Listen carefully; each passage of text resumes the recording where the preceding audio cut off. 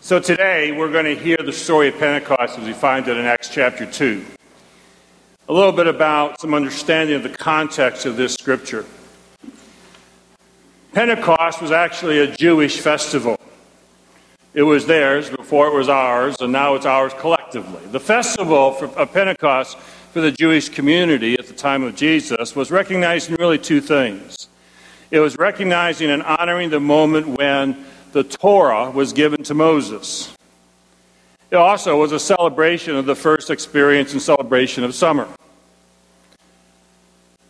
It was a festival time, that is to say, it was a time when people were expected to gather together as family and celebrate the way we do holidays. It was also a pilgrimage time, so that, like Passover, it was every Jew's hope and prayer that one day they would celebrate, at least one day, celebrate Pentecost in the holy city of Jerusalem.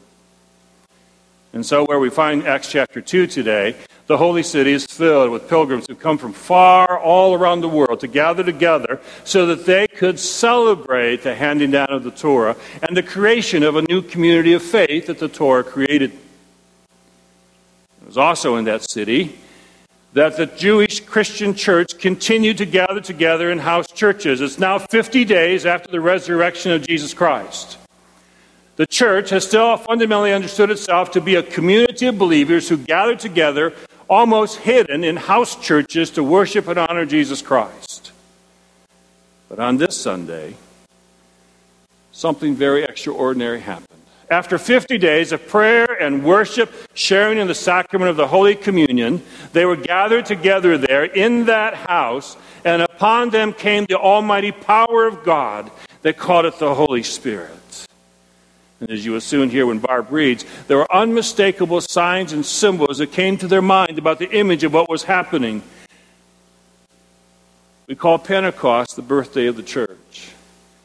Because like the Pentecost for the Jewish community, it was an outpouring, a gift of God to the then church, to create the now church.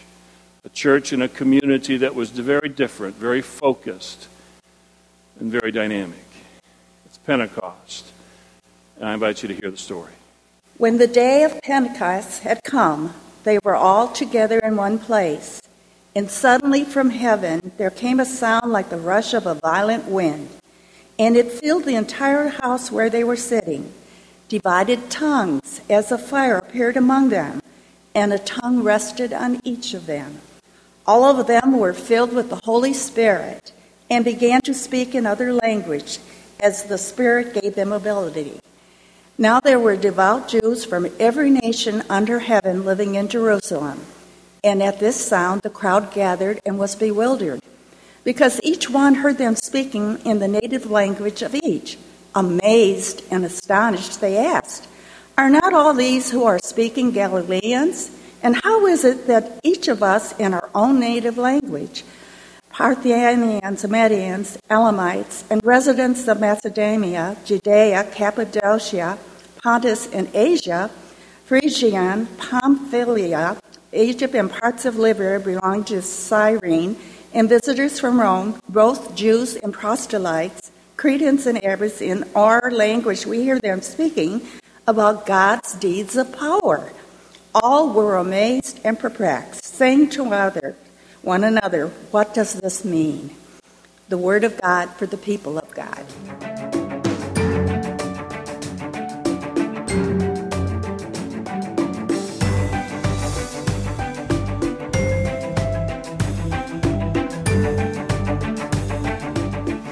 Join with me in a word of prayer.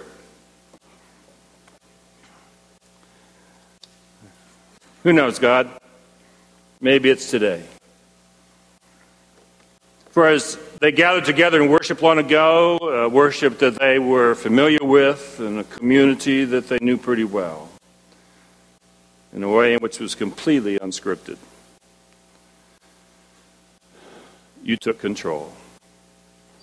We pray that in some way and in some fashion that be true every Sunday for the church, every time 2 or 3 are gathered together. And especially we pray, yes, greedily, that it would happen to us. Come, Holy Spirit, come. In the name of Christ we pray. Week before last, there were about 10, 11 of us or so from our congregation, staff and laity alike, who were down at the Detroit Annual Conference in session. We were representing you and helping to guide the church in its work and direction in the coming year. And as we were gathered together, we wanted a way to communicate to each other, so Colin Godfrey set up a group text. So we could say, okay, a Clarkson delegation, we're going to meet outside of Dawson Auditorium. You could send out the text and all your folks would get it. And we could also comment about the speakers going, well, that was a good point, or whatever we wanted to say. But you want to know what the most dominating conversation was of that group text for the week? Well, I'm going to tell you. It had to do with power cords. Power cords that had been lost. Power cords that were being sought after, yearned after.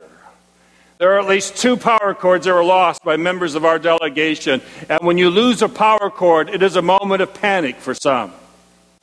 Have you ever lost a power cord? I'm talking about the things that plug in your laptops, your iPads, your cell phones. Have you ever lost one of those or misplaced one? Have you ever done so when your phone or iPad or computer is about ready to run out of juice? It can get really exciting for people to look for power cords. You know, sometimes it's so hard to discover even which ones you want to use. I reach into my bag and I can't figure out which one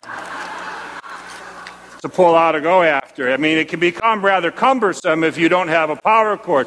And there are folks who, quite frankly, when they can't find their power cord, when they are running out of juice, they will reorganize their entire day to find a place to plug in. We will stop and go home. We will pause longer in the airport by one of those places, the recharging stations. Because God forbid, you get to the moment when you don't have juice. When you can't get on your cell phone or surf the internet or text or tweet. You look like a bunch of tweeters to me. I know you know what I'm talking about.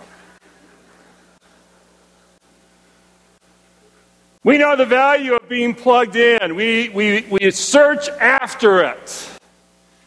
And we make plans to make sure that we do not run into a place where we will be out of power. Which is, for me, then, interesting that we in this generation sometimes still come up to this Holy Sunday we call Pentecost and feel somewhat confused and mystified. Pentecost is one of the least celebrated, least understood high holy days of the church. For many of us, we're not even aware that it is Pentecost Sunday, and so the preacher advises us until we come in and we see the altar looking like it's symbolically on fire. Pentecost is confusing to us in the church. We don't fully understand what it's about or even what it means for us. Fundamentally, I want you to understand today this simple message. It's about a decision and an opportunity for us to be plugged in. It's an opportunity for the church to understand where it gets its power, how it exists, and why in any way, form, or fashion it can do anything in the world as God asks us to do. In that first Pentecost, they were gathered together in that house church. It was a typical gathering, except that it was Pentecost for the Jewish community. There was all kind of activity going out around that church, that house. And to their amazement, and nothing in the scripture bulletin said this was going to happen, God came through the lives of those gathered in worship, and it is as if they exploded with power. They were described as those who had their hair on fire. And they were described as those who began to speak in tongues that they did not know. Now, this is not the speaking in tongues you've heard about in other places. This is about speaking languages that they did not previously know, but were able to be known by those around the house church. In other words, it'd be as if this group right here, suddenly someone spoke in Swahili and someone else in French and someone else in another language, and soon we were speaking all the national languages we could think of. And gathered around that house church, there were those who had gathered in the holy city from all of those places, and they were shocked to discover that there was someone in that house. So loud was the commotion, so great was the power, that they could hear somebody speaking in their native tongue. And they were shocked to discover they were Galileans. Oh my God, they're Galileans.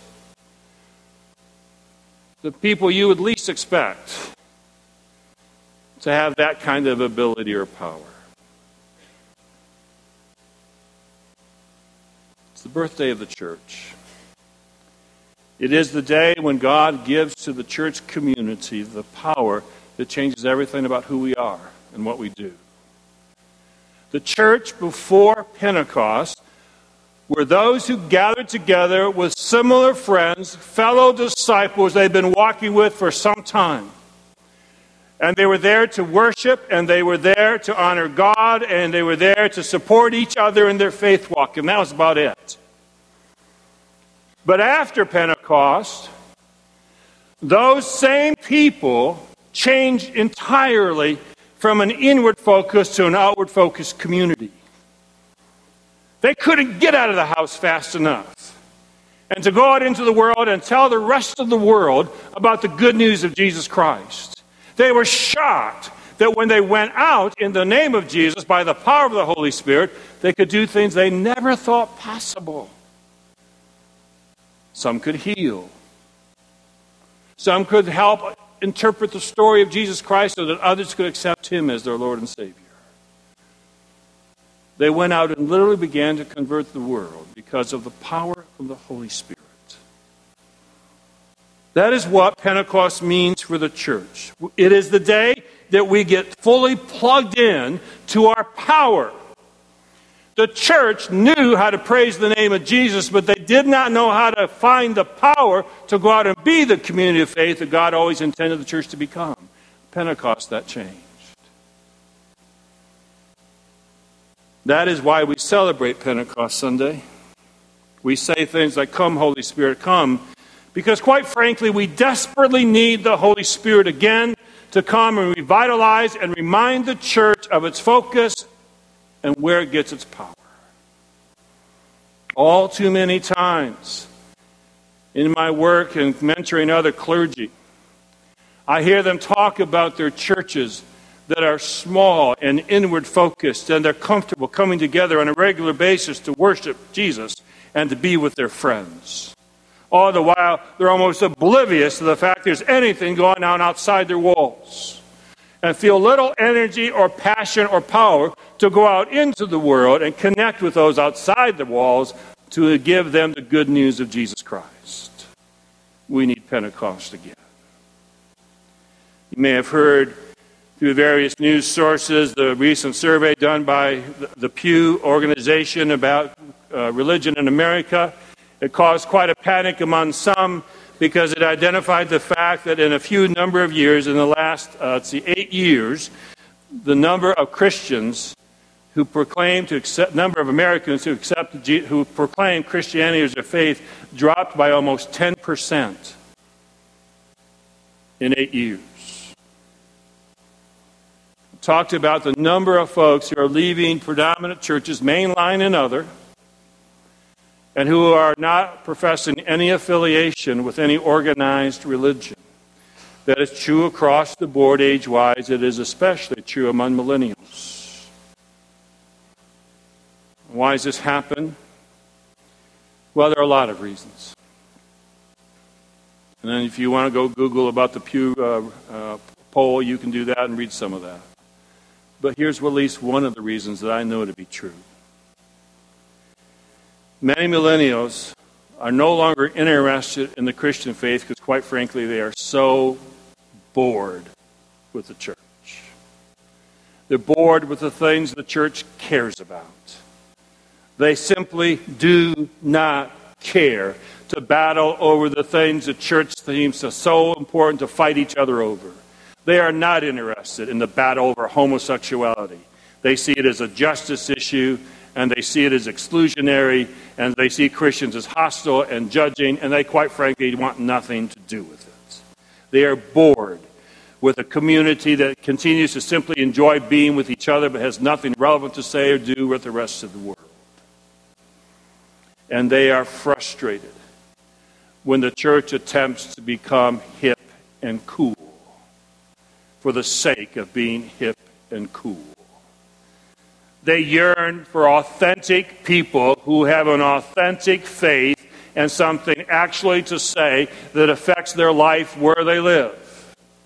How can they find meaningful relationship? How can they find purpose in their life and in their work? Where can they find a community that accepts them and loves them unconditionally and allows them to grow as God works with them and allows them to have voice?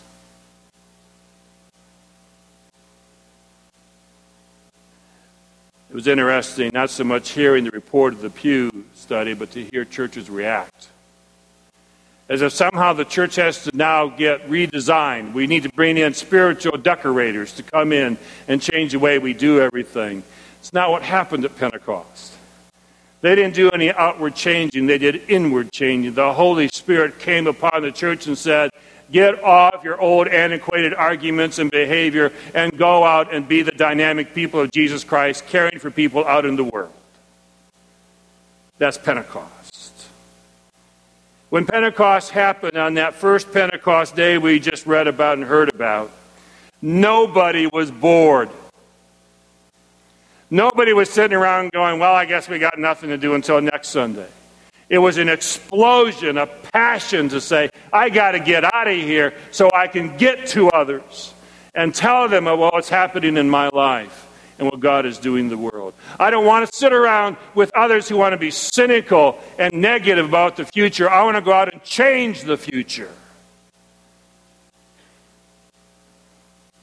John Wesley, the spiritual father of our denomination, was passionately committed to his religion. He was ordained, and he was completely incompetent in touching other people's lives. He was a miserable failure when he came to America, with both Native Americans and also those from England. It wasn't until he went back to England and allowed himself to be open. And in a moment of vulnerability, he felt his heart strangely warm. That is to say, the power of God touched him. And all the intellect, all the theology, all the ritual that he knew how to do so well, paled in comparison by his passion to make sure other people's lives and hearts were warmed as well by the power of God. It's Pentecost Sunday, and we are invited to be the community of believers as God always intended us to be, filled with joy. My God, people, when you walk out of here today, will they think you've been to Pentecost Sunday or to a funeral? When you sit around where you are today or tomorrow as a community, are you going to be the cynical jerk talking about how everything's wrong with the world? Are you going to be the one not talking as an optimist, but as a faith believer who knows that the world really can be better if only we dare allow God to take charge of our lives? Are we ready to explode out into the world for the 200 kids that will come, not simply so we will give them a nice, fun week, but we will change their lives forever for the sake of Jesus Christ? Are we ready to go into the city of Pontiac, not thinking we're the great people from Clarkson who will go in and save Pontiac, but rather, as humble servants, share our story with them and allow both of us to be saved to the glory of God? Community of faith that is touched by Pentecost looks an awful lot like the one Joel describes in chapter 2. I will pour out my spirit on all flesh, and your sons and your daughters shall prophesy, your old men shall dream dreams, and your young men and women shall see visions, and on the male and female slaves in those days I will pour out the Holy Spirit. Fundamentally, the church has to ask the question, are we giving people dreams? Are we inspiring them and you and me to believe in a future that we're so excited about we live it in everything we do? Is the ministry that you're leading in this church, is the life that you're leading in your home, inspiring others by the power of God? It's Pentecost Sunday and it can happen. It's documented. and it's experienced. How's it happen? Some of us, the traditional way it's been for over 2,000 years, folks. It's time we finally figured it out. How do you get the Holy Spirit to empower your life? You do the same things the disciples did. You gather together in a community of faith that's distinctively yearning for it. You get engaged with Scriptures. You become familiar with God's holy word. And you engage actively in prayer, including the prayer, "Come, Holy Spirit, come." You dare to ask for it. Because in asking for it, you are prepared for it. This is Pentecost Sunday. Today, in the name of Jesus Christ, and standing on the foundation of 2,000 years built upon chapter 2, with all of those bizarre, hard words, say this simple truth. The Holy Spirit lives, the Holy Spirit is moving, and it is touching and blessing and empowering people. So today, our only question is this. Not is the Holy Spirit real or will it come, but will you let it come to you? Will you let it come to us? It begins with a simple prayer. Come, Holy Spirit, come. Come, Holy Spirit, come. Come, Holy Spirit, come. May we continue to pray it until we feel the Spirit and then explode to the glory of God.